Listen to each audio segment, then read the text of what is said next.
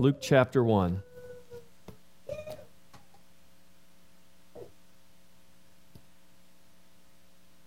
Feels like the heat's working. Isn't the heat working? Is it working? Huh? Someone call Claude, tell him never mind. He's here? Oh. Well, maybe that's why it's working. Maybe that's why.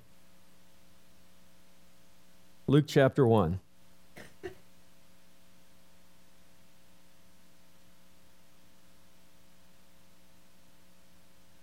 Okay, last week we talked about God with us. Emmanuel, God with us. This week we're going to talk about with God. With God, nothing will be impossible. This is recorded for us in the Scripture to remind us that we are a people who are never without hope. For we have a God and we have a power working on our behalf for a greater good and a greater glory. This is God with us, and this is the promise that with God, nothing will be impossible. The eternal promise of God with us is fulfilled because of the infinite power that comes with God. These two promises are given to us in the Scripture, the promise of God with us and the promise that with God nothing will be impossible. Two promises that God has eternally fulfilled. So let's read in Luke chapter 1, beginning in verse 26 through verse 38. Follow with me. Now in the 6th month, the angel Gabriel was sent by God to a city of Galilee named Nazareth, to a virgin betrothed to a man whose name was Joseph, of the house of David. The virgin's name was Mary, and having come in, the angel said to her, "Rejoice, highly favored one, the Lord is with you. Blessed are you among women." But when she saw him, she was troubled at the saying and considered what manner of greeting this was. Then the angel said to her, "Do not be afraid, Mary, for you have found favor with God. And behold, you will conceive in your womb and bring forth a son, and shall call his name Jesus. And he will be great and will be called the Son of the Highest. And the Lord God will give him the throne of his father David. And he will reign over the house of Jacob forever. And of his kingdom there will be no end." Then Mary said to the angel, "How can this be, since I do not know a man?" And the angel answered and said to her, "The Holy Spirit will come upon you, and the power of the Highest will overshadow you. Therefore also that the Holy One who is to be born will be called the Son of God. Now indeed, Elizabeth, your relative, has also conceived a son in her old age, and this is now the 6th month for her who was called barren. For with God nothing will be impossible." Then Mary said, "Behold, the maidservant of the Lord, let it be to me according to your word." And the angel departed from her. What we see through this is that God uses all sorts of means in all sorts of ways to accomplish his people, to accomplish his purpose in his people and through his people. One of the first things we see here is that God used an angel to accomplish his will. The angel Gabriel was sent by God to a virgin, to a young woman betrothed to a man. There was a specific angel sent on a specific mission. Gabriel is the same angel that 500 years earlier appeared to Daniel and gave to Daniel the timetable of the coming of the Messiah.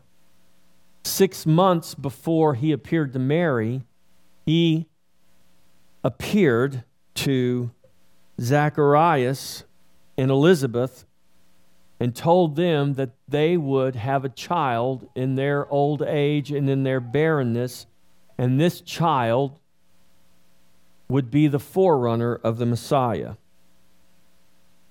And then we see Gabriel appear to Mary to announce that she would conceive and bring forth a son in her virginity And this son would be the Messiah. God used an angel to deliver this message to Mary. Hebrews chapter 1, verse 14,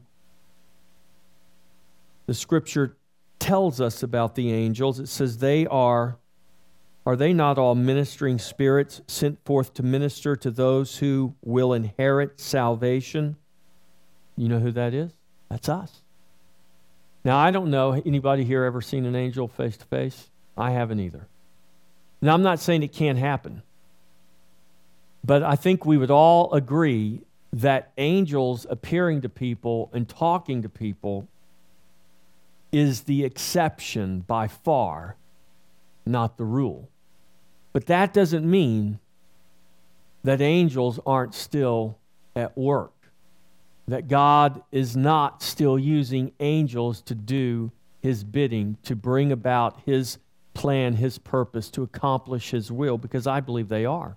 I think this is why the writer of Hebrews writes what he writes. And the point of the writer of Hebrews was to explain to the children of Israel, these Hebrews in Italy who wanted to go back to Jerusalem and sacrifice animals in the temple. He said, don't you realize Jesus is greater? Jesus is greater than Moses. Jesus is greater than the angels. And explaining that Jesus is greater than the angels, he gives us this glimpse, this picture of what angels do. He says, they are ministering spirits sent forth to minister to those who will inherit salvation. That's us. They minister on our behalf. God uses them on our behalf, the heirs of salvation. God's angels are his ministering spirits sent forth to minister to his children, to his servants. They are rarely seen, they are rarely heard, but they are sent by God to do his will on behalf of his children. The writer of Hebrews also tells us that don't resist entertaining strangers, because you never know when you might, unaware, entertain an angel. Now, I don't want you to get all caught up about angels. The point of this sermon today is not angel worship. It's not for you to start looking for angels everywhere. It's for us to understand that God uses all sorts of ways in order to bring about his will, to bring about his purpose. God used an angel to deliver this message to Mary. I want you to also see that God chooses unlikely people in unlikely places, using unlikely things to accomplish his will. God chose a young virgin in a small village in a less than prominent region at a time that was, at the very least, less than convenient for everyone concerned in this story. God can and does choose all sorts of people and things to accomplish his will. God will choose to use people and things that are qualified, people that are equipped, and the obvious choice for whatever God wants to do. But I want us to also understand, and the Bible is very clear in its teaching and in its encouragement to us, that God loves to use, and most often does, choose those people and those things that are not qualified, not equipped, and are anything but the obvious choice. 1 Corinthians chapter 1, verse 27 through 29, Paul writes, but God has chosen the foolish things of the world to put to shame the wise. And God has chosen the weak things of the world to put to shame the things which are mighty, and the base things of the world, and the things which are despised, God has chosen, and the things which are not, to bring to nothing the things that are. Why? That no flesh should glory in his presence. God sent his angel to make known his plan, not to the powerful, not to the influential of the world, but to the weak, the unknown, and the unimportant in the eyes of the world. Think about it. When the angel came to Mary, he came announcing the coming of the king. But he didn't tell the world. He didn't go to the most powerful person in the world who would have the greatest influence in the world that could get the information out to the greatest number of people in the world. He went to the most contrary, least likely place, according to worldly thinking, according to the way the world teaches us to do things, to make known the coming of the king. In choosing Mary and Nazareth in Galilee, God chose the foolish, He chose the weak, and He chose the despised. He chose the things that were not to bring to nothing the things that are. God has been choosing and using unlikely people and unlikely places and unlikely things from the beginning. He did it then, and He still does it today. You and I are chosen not because you and I are the most qualified or most obvious, not because you have attained to some level or position through your gifts and through your talents or through your hard work. You are chosen simply because God chose you. You have been chosen that His strength would be made perfect in your weakness. You have been chosen not because of who you are, but in spite of who you are. This is why we can not despise the day of small beginnings. The Bible says that. Do not despise the day of small beginnings. Jesus says to Paul, Paul, my grace is sufficient, for in your weakness my strength is made perfect. Paul said, I would rather rejoice in my infirmities, that Christ would be glorified. I would rather rejoice in my weakness, that Christ would be glorified. When we are tempted to lament our situations and our circumstances, when we are mindful of all that we lack, when we look at the amount of resources we do not have to accomplish what we feel God wants us to do, we need to remember that God loves to take those people and those places and those things that seem least qualified, least likely to succeed, and use those things in their weakness to demonstrate His strength and His power. And in that reality, we all have a reason to rejoice. We never have a reason to despair, but we always have a reason to hope.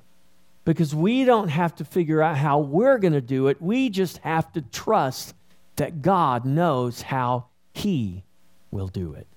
I don't have to worry and stress about how I'm going to accomplish what God wants me to do. I simply have to trust that God will make sure that I am able to accomplish what He wants me to do. God chose the weak, He chose the unimportant, He chose those who had virtually no influence. And He did that for His glory.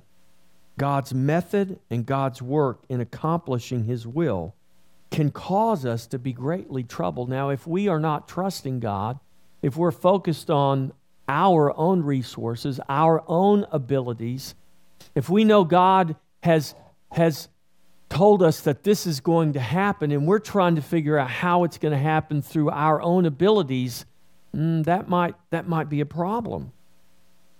And so I think this is a reality that we very often see, that God's method and God's work in accomplishing His will can cause us to be greatly troubled. And this is exactly what happened with Mary. Mary, seeing the angel and hearing his words, the Bible says she was greatly troubled. Now, what it says here about Mary, it says that when she saw the angel, when the angel came to her, she was greatly troubled. And she said, "How is this going to happen?" Now, I want you to think about this. I want you to consider this. It says, when Mary saw the angel. Now, Mary is in her house. It doesn't tell us exactly what Mary is doing. But let's assume that Mary's just doing what she would commonly do. And all of a sudden, this angel appears to her. Now, Mary, obviously, like you and I, she was not in the habit of entertaining angels.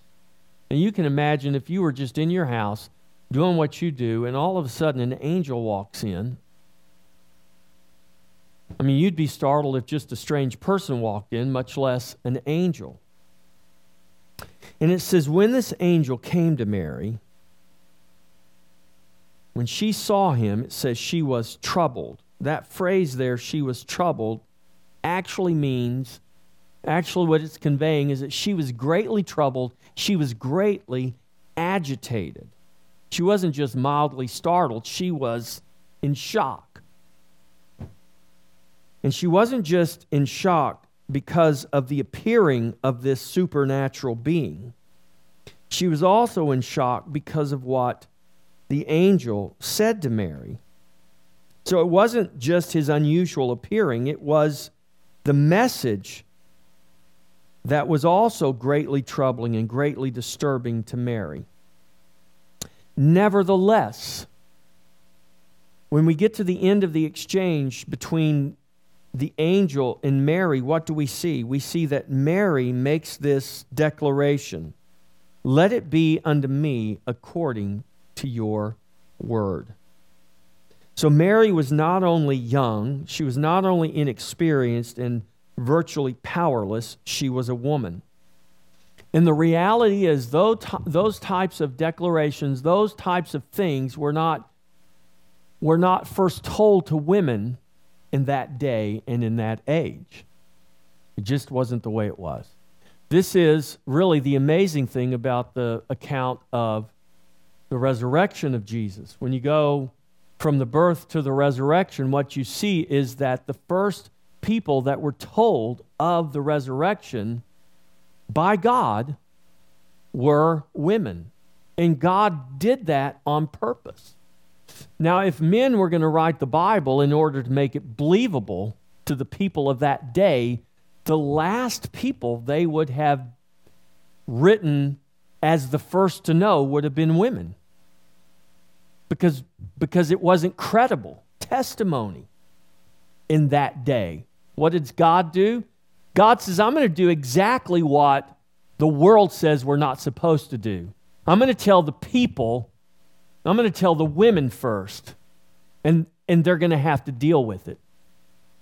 Just like this, the angel wasn't sent to the most powerful man on earth to tell him about the coming of the King of Kings. The angel was sent to the mother of the king, who wasn't a powerful woman, who wasn't a rich woman, an influential woman, but was a young virgin in an obscure village from a less than prominent place. And this was going to be the mother of the King of Kings. She came from royal lineage. She was of the line of David. But there was nothing about Mary, according to the world's standards, that should have made her the mother of the King of Kings. And that wasn't an accident. That was by design, by God. Because God loves to take the weak things and the things that are not, to bring to nothing the things that are. And this is what was so troubling to Mary. what the angel was telling Mary was very disturbing, because from her own question, how can this be? I have never known a man. This salutation of the angel, the news that he carried, and everything about what was happening flew in the face of conventional wisdom. It went contrary to the way things were supposed to be done according to the world Mary lived in. I'm not supposed to have a baby before I am married, and I'm not supposed to have a baby before I have a relationship with my husband. How can this be? Not to mention, what is everybody, including my betrothed, going to think when I turn up pregnant? Yeah, right. An angel told me? God did this? What was immediately disturbing to Mary was more than the supernatural appearance of this angel. It was what the angel was telling her. Mary did not know how this would be worked out. She didn't know how it would turn out for her. But here's what Mary knew. She knew it was the work of God. So she accepted it, even though she, no doubt, did not understand it. See, God doesn't call us to trust Him with all the things we understand. God calls us to trust Him, period. That's the end of the sentence. This is God. Here's what I want you to do. You listening? Trust me, period. Well, wait a minute, God. This is what we want to do. Wait a minute, God. Can you explain to me? No, I'm not going to explain to you. Trust me, period. Now, I'm not saying God doesn't ever explain to us, but I think all of us probably. I mean, even in this small group that we have here today, I would be willing to bet if I interviewed each of you personally, one-on-one, the vast majority, if not all of you, would tell me that the way God works most frequently, almost always in my life, is that I have to trust Him and I don't have all the answers that I would like to have. God expects me to trust Him, and He doesn't always explain to me how this is going to actually work out. That's where Mary was. But what we see Mary doing is exactly what God calls us to do. She asked a very important and very basic question. It wasn't a question of doubt. It was just a legitimate question. God's not concerned with our questions. Ask Him questions. But at the end of the day, if God doesn't give you the answers you want, God doesn't give you all the information you want, we still are called to be like Mary. We say, let it be unto me according to your word.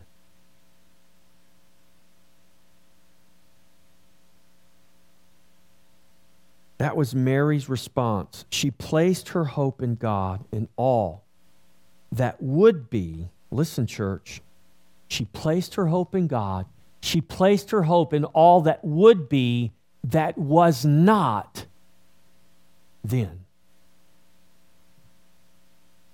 At that moment, Mary couldn't see how it was all going to work out. At that moment, Mary didn't know what Joseph's response was going to be. At that moment, Mary had no idea what everybody else in her life was going to think. She had no idea how this was all going to actually work out. But she put her trust in God, not because of what was at that moment, but what would be, because she believed and she trusted that God would work these things out according to His will.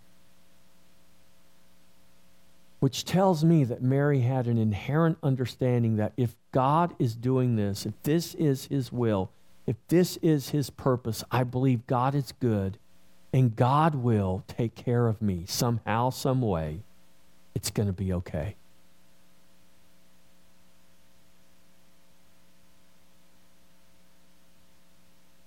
God's work, God's method created in Mary much trouble, much agitation. But at the end of the day, Mary, in faith, says, "Let it be unto me according to your word."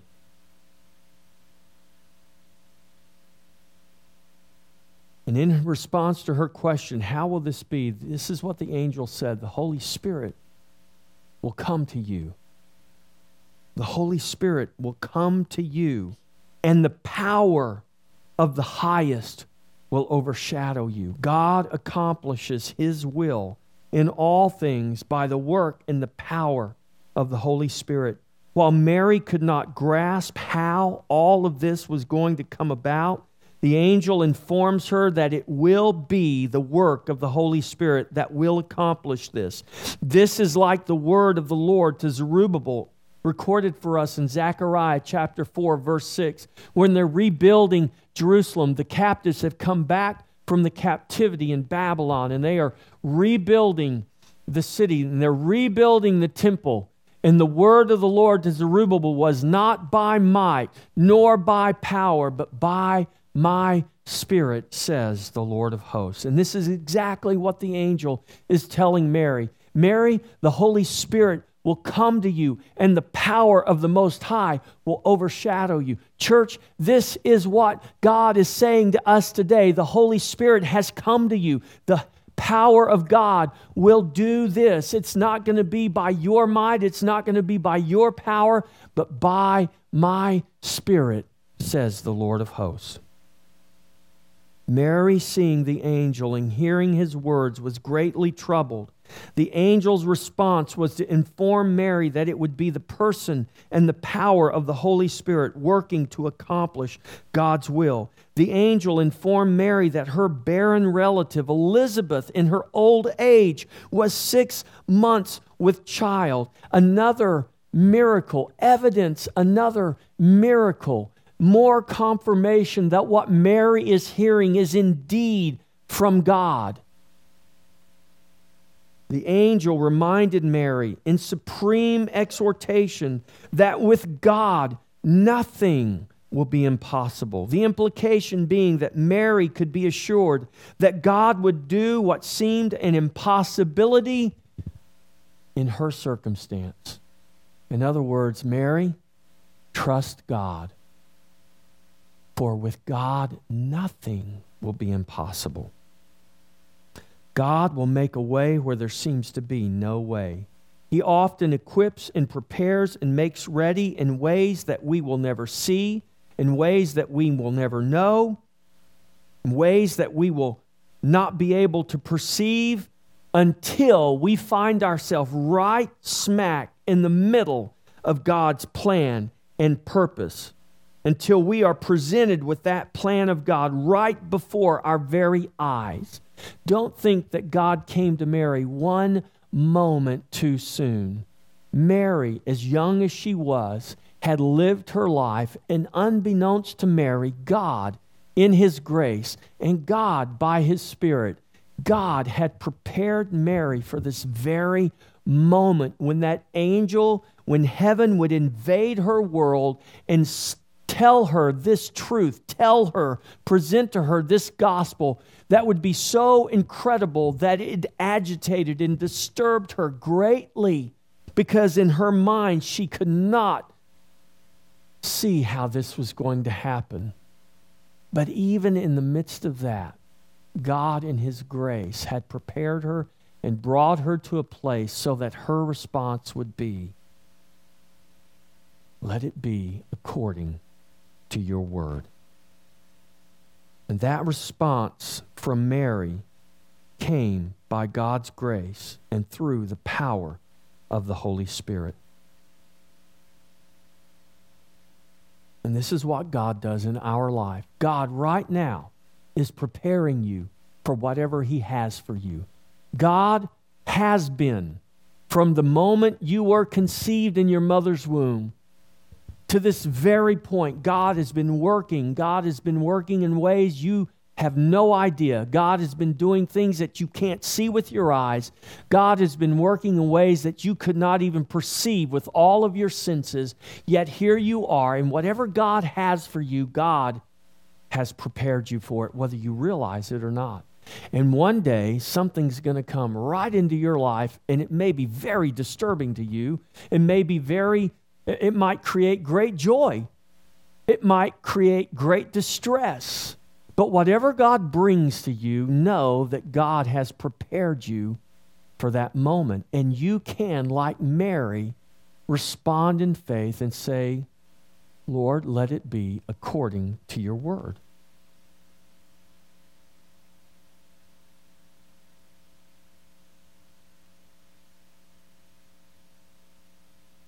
But God will, in His time and in His way, reveal Himself to us and make known to us that with God nothing will be impossible, even when everything looks impossible, even when it looks anything but possible. God will bring us to the place of knowing that there is truly nothing impossible with Him. God elicits faith from the heart of His servants to accomplish His will. The revelation of God's will and the work and the power of the Holy Spirit elicited faith from Mary's heart. It elicits faith in the heart of God's children. This is the power of the gospel that the angel delivered to Mary. Mary's response was, "Let it be unto me according to your word." Mary was greatly troubled, but Mary exercised even greater faith in God. The faith Mary demonstrated was gifted to her by God. It was drawn out of her heart by the power of the gospel through the power of the Holy Spirit, so that Mary would walk in God's will and accomplish His eternal plan and purpose in Jesus Christ. In the face of the impossible, Mary cast her gaze upon God and very simply and very powerfully replied, "Let it be unto me according to your word." God will elicit faith from your heart, and your faith that came from God, that was given to you by God, will be drawn out of your heart for His plan and His purpose in His time and in His way. God in His grace works in you and draws out of you that necessary faith to see His will accomplished in your life, through your life, for His glory.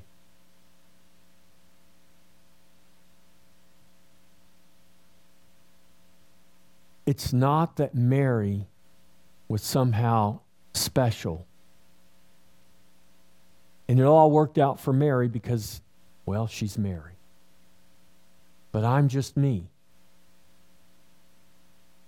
And I'm not as special. And I'm not as important. Don't do that. This is exactly why God chose Mary. There was nothing special. There was nothing important about her. She was like every other young girl who lived in the land at that time. What made her special was God's grace. What made her special was God chose her. There wasn't something about Mary that made her more qualified. It was the grace of God. There's not anything about you that makes you less qualified. It is the grace of God. What God did for Mary, He will do for you. What God did for Moses, He will do for you. What God did for David, He will do for you. What God did for Joshua, He will do for you. And He will do it for you because of Jesus Christ. Not because of you and not because of me, but because of Jesus Christ.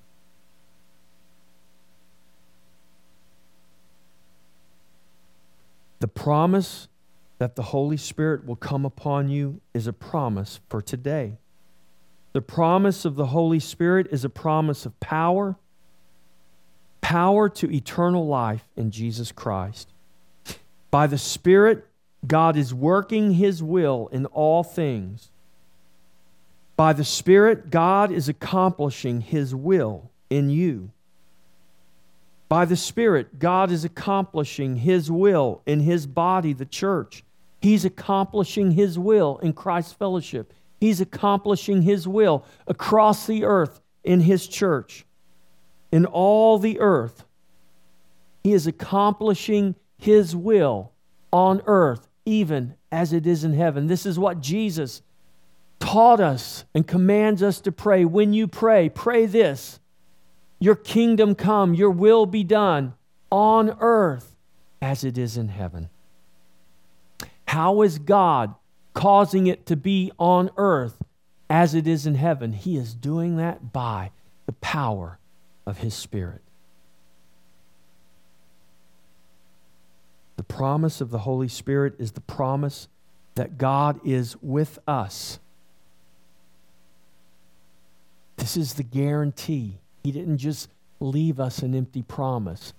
Paul writes in his letter,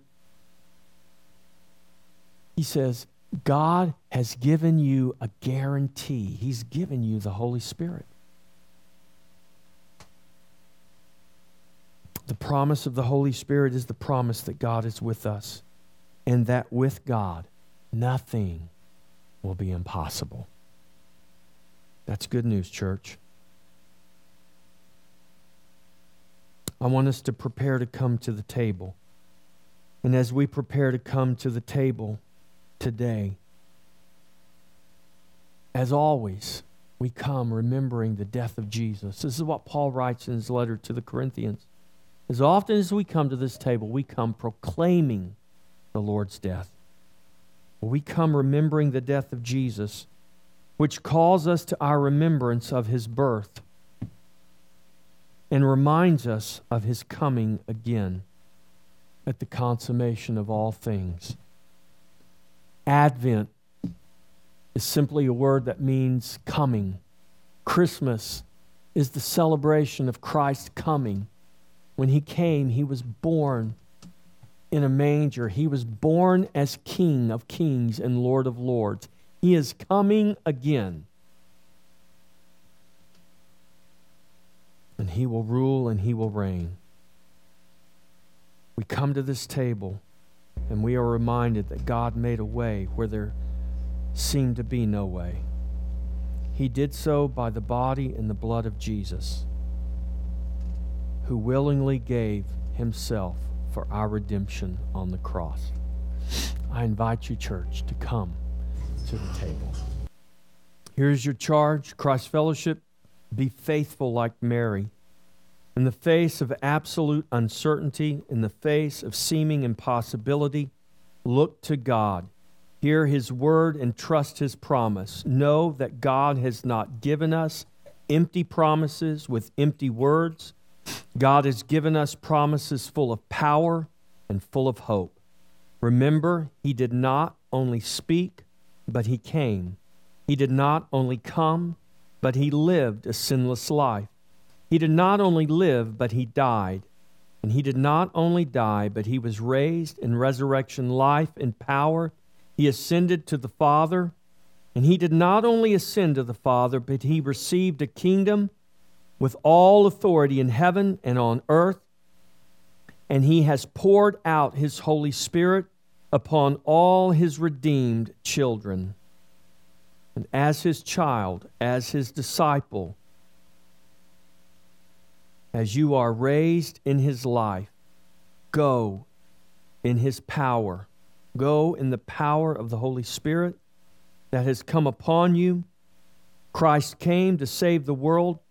Christ's Fellowship, believe His promise. Go and make His salvation known in word and in deed, letting all know that God is with us and that with God nothing will be impossible.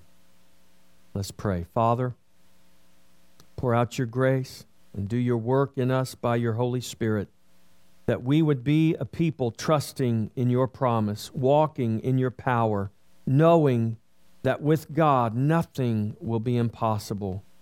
Do this that Christ would be known the church increased, and your name glorified. In Jesus' name, all God's people said, Amen. Let's all stand.